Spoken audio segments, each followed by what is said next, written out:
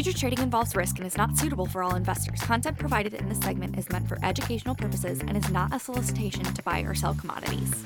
Hello, everybody. Welcome back to another GDT Tuesday. I am your host, Cody Coster. With me from Chicagoland, Mr. Jon Spainhour. John, how you doing? Doing great, Cody, and happy to be here. Sorry for the delay to our audience, but did need to travel yesterday, but did want to make sure that we did cover the GDT this morning. Yeah, absolutely. And what an eventful GDT that we had yesterday. Yeah, you say tomato, I say tomato. Overall, the index was down 0.9%. So if you can call that exciting, Cody, then I think that's great. Well, I was waiting for to see if our little rhythm had changed, if we were going to get a third higher GDT in a row, but ipso facto, that did not happen. Yeah, you're right. You know, this is the first lower composite auction we've had in the last three.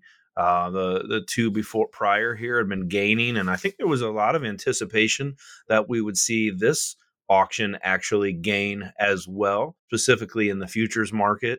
But in reality, we settled slightly lower, and we probably, that's the composite index down 0.9.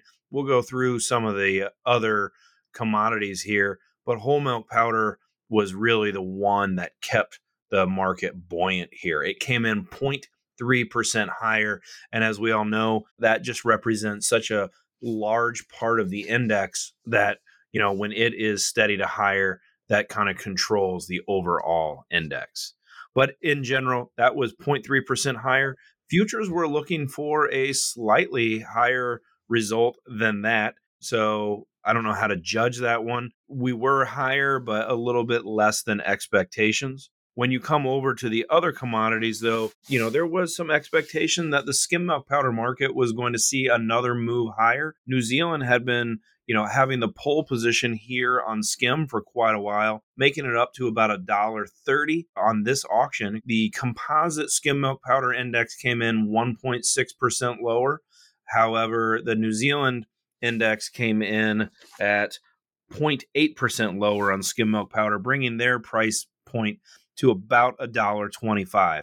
When we put that into the perspective of where is everything else, the U.S. right now at 116.50 and the EU at 113. So New Zealand skim milk powder probably got out a little ahead of its skis in terms of the relative value to the rest of the market. And so even though there was some anticipation in the futures that we'd be higher, we didn't get that on this auction, and prices pulled back.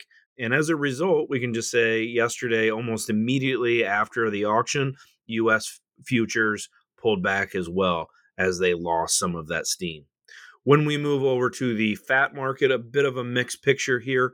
AMF came in 4.5% lower, and at the same point in time, butter came in 2.2% higher. There was some anticipation that, we were going to see those markets move substantially higher. Not substantially, but keep on trucking here. I would say on a fat composite index, I would probably call this one a negative when we, look at it, a negative to flat result. That on an 80% conversion rate, we would say that New Zealand butter right now is about $2.24. That is almost perfectly in line with where we see European butter right now at around $2.24, and the U.S. market right now is $2.44. So all in all, in the butter market, to have the New Zealand and European markets at $2.24 and the U.S. at $2.44. I hate to call that harmony, but in the world of butter and comparing international prices, that's about as close as we're going to get for right now, I think. So what does the GDT mean to the U.S. fat market? I think if anything, it just means that the international bid that might be able to carry some butter fat off the U.S. shores to keep the butter market a little bit tighter is, it's down there, but not substantially cheaper anymore. And yet probably not close enough on a discount for us to get big exports out the door. Finally, when we move over to cheddar was down 3.4%. When we convert that back, that's a $2 cheddar price. This price has gone up and down and up and down. We'll call it $2 here. And, we don't have futures to compare that to. What we can say is that if I compare the New Zealand cheddar price of $2 and the EU price of $1.97, and then you say John, I'm looking at a U.S. cheese price right now, a block barrel average at least of about $1.50 and a cheddar price of around $1.52. How in the world can we have such a discrepancy between those markets and not be benefiting from those higher prices? And I think comparing to this cheddar price is important, but I think on the global market transition that's taken place over the last few years is I think it's important that our exports of cheddar are probably more dependent. It's not going to be cheddar that we export so much as we're going to export mozzarella, and our ability to export mozzarella is going to be more contingent on the international mozzarella price as opposed to the international cheddar price. And right now we would view the international mozzarella price as around $1.50. So you can say our cheddar price is right in line with the international mozz price, but substantially cheaper than the international cheddar price. Well, I think that's how a lot of folks are kind of looking at this, and that's a lot of calls that I've taken the past week and a half is, the prices that we have $1.50 cheese compared to $2. Folks are saying that's got to be good for the export price for us in the States. But again, bringing it back to mozzarella, what you're saying, reading between the lines a little bit here, John, is we might need a little bit lower of a price here to get some of those mozz orders really booked out into the future. I think that brings us to another point here. And, I know we're kind of crossing over and segueing over into another subject here. But when we look at exports have been phenomenal. And here, this is going to be another confusing part of the argument. Exports have been phenomenal. If we look at it, cheese is up 4% year over year on our last export report. I think we get a new one here fairly shortly. Yep. And if you look at last year's numbers, they were pretty good. So to be getting 4% on cheese exports is, on last year is pretty good, right? On the powder side, we're up 3%, and those exports weren't too bad on the year before. So at least up until March, we've had fantastic exports of cheese and powders. Where the nuance comes into the cheese market is, as we just discussed, it's probably more about the international mozzarella price. The more mozzarella that we're able to export, typically the less cheddar we make for the domestic market, and that keeps our domestic cheese market pretty snug. The less mozzarella we export, there's more product, typically uncontracted, and that comes back here into our spot market and prices move lower. To your point, Cody, down here in the, let's call it 150 on the block barrel average, should we be getting exports against mozzarella at $1.50 out in the international market? And the answer is absolutely. We are now in a price point where we will likely get some exports. And I think the nuance here is that the exports will likely come in the form of spot exports. And spot exports are great. We will come to a moment here where all of a sudden people will say, the market's relatively cleaned up. And boy, did you hear about that sale that went off? And everybody will say, well, the export market's back. And I think it is important. And I think we're probably in an area where we can get that traffic across to get out of the shores. I come back to the nuance of spot, and that is important. But more importantly is going to be the contracted forward sales of product. And right now, with a July to Dece average in the 190s for cheese futures, it's going to be very difficult to get those. And I'm not saying that it's impossible, but I would say that a long-term forward contract is going to be more contingent on where can we get the futures done. And right now, our futures are substantially higher than the spot market, and they are substantially higher than anything we've heard of that people might be able to forward book mozzarella out of Europe at. So I guess I bring that up to say, can we export? Yes. Are we going to export? Probably. How much are we going to export, and how structural of a difference is that going to make? I guess I'm still a bit in the negative side of where we can go with that, because I just don't know how we're going to get them, at least in my simple mind, with a future structure that is this high.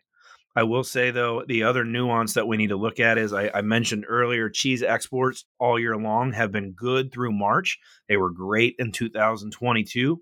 And then you say, well, if they were good in March, why are they all of a sudden not good in April and May? And I think you have to look back to that exact point, and that is that cheese exports tend to not be booked on a spot basis. They tend to be booked on a long-term contractual basis.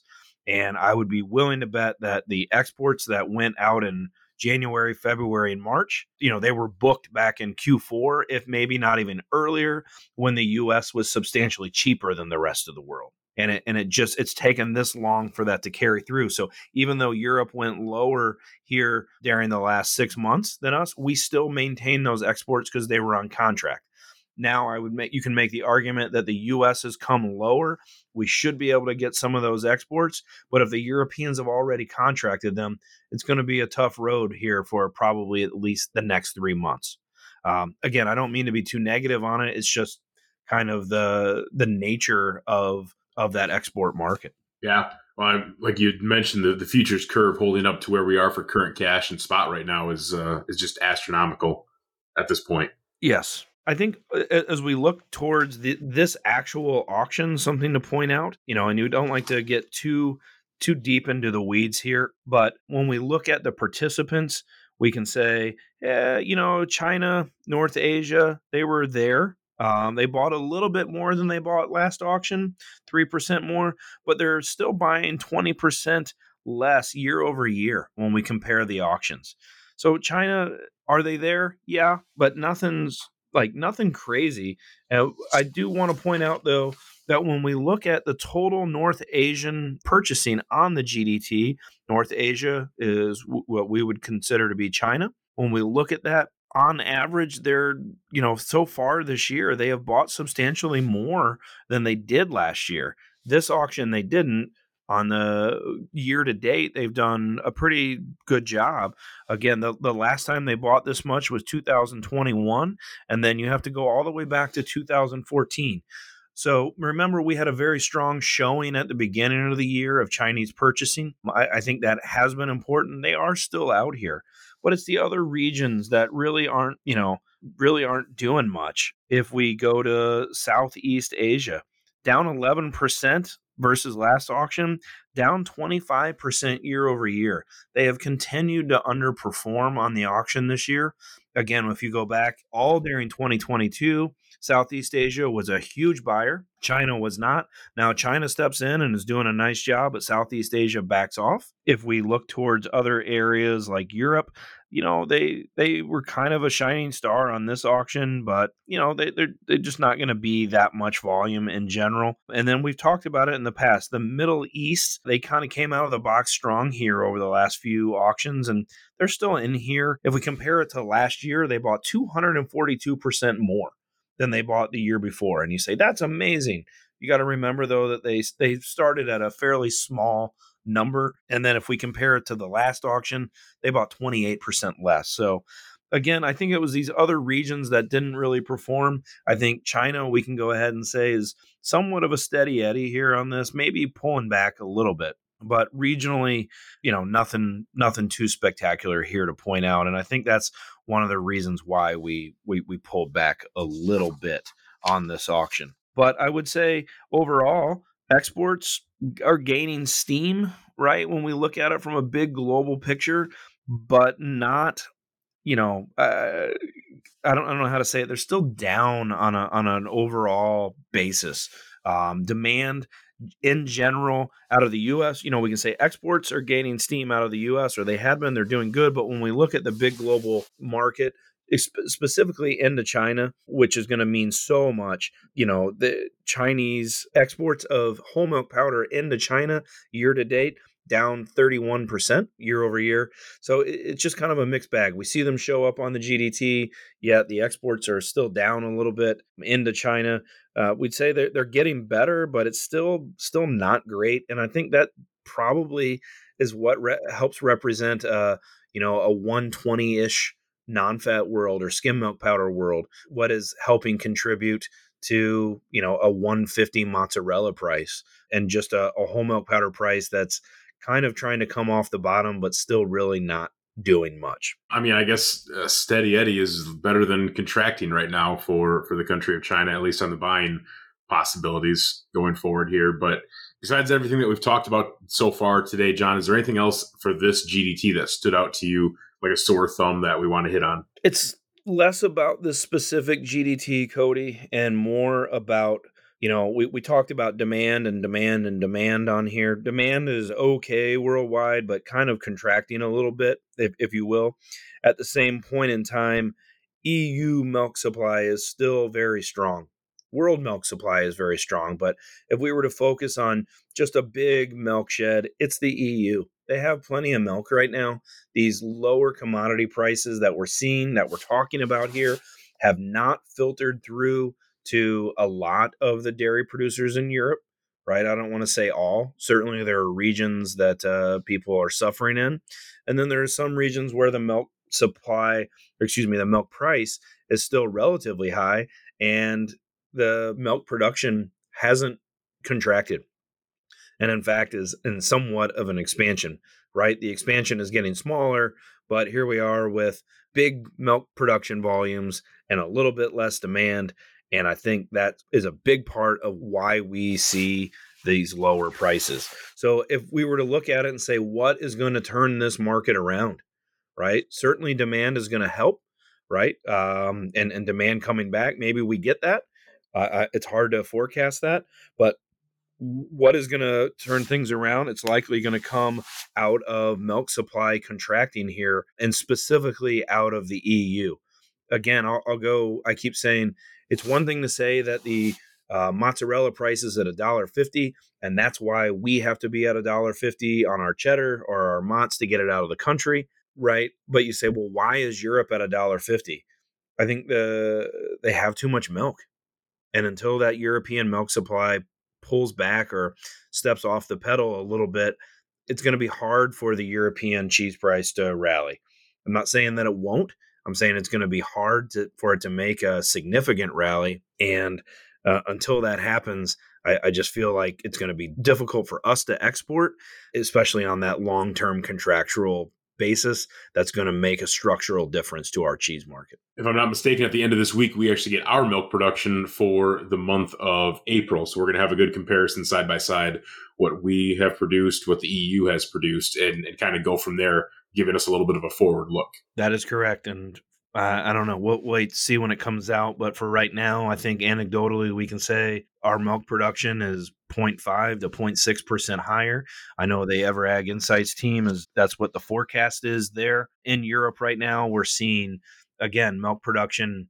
It's not necessarily it's not contracting, that's for sure. And the expansion isn't huge, but it's still not contracting. And I would make the case we have more milk than we have demand right now, and that's just been a recipe for lower prices. Well, that is going to do it for another episode of GDT with myself and Mr. Jon Spainhour. We actually have 3 weeks until the next global dairy trades. This is one of those kind of leap months, if you will. So we will be back with you the first part of June and let you know what happened on the next global dairy trade. But until then, everybody enjoy your weeks, your weekends. We'll talk to you soon.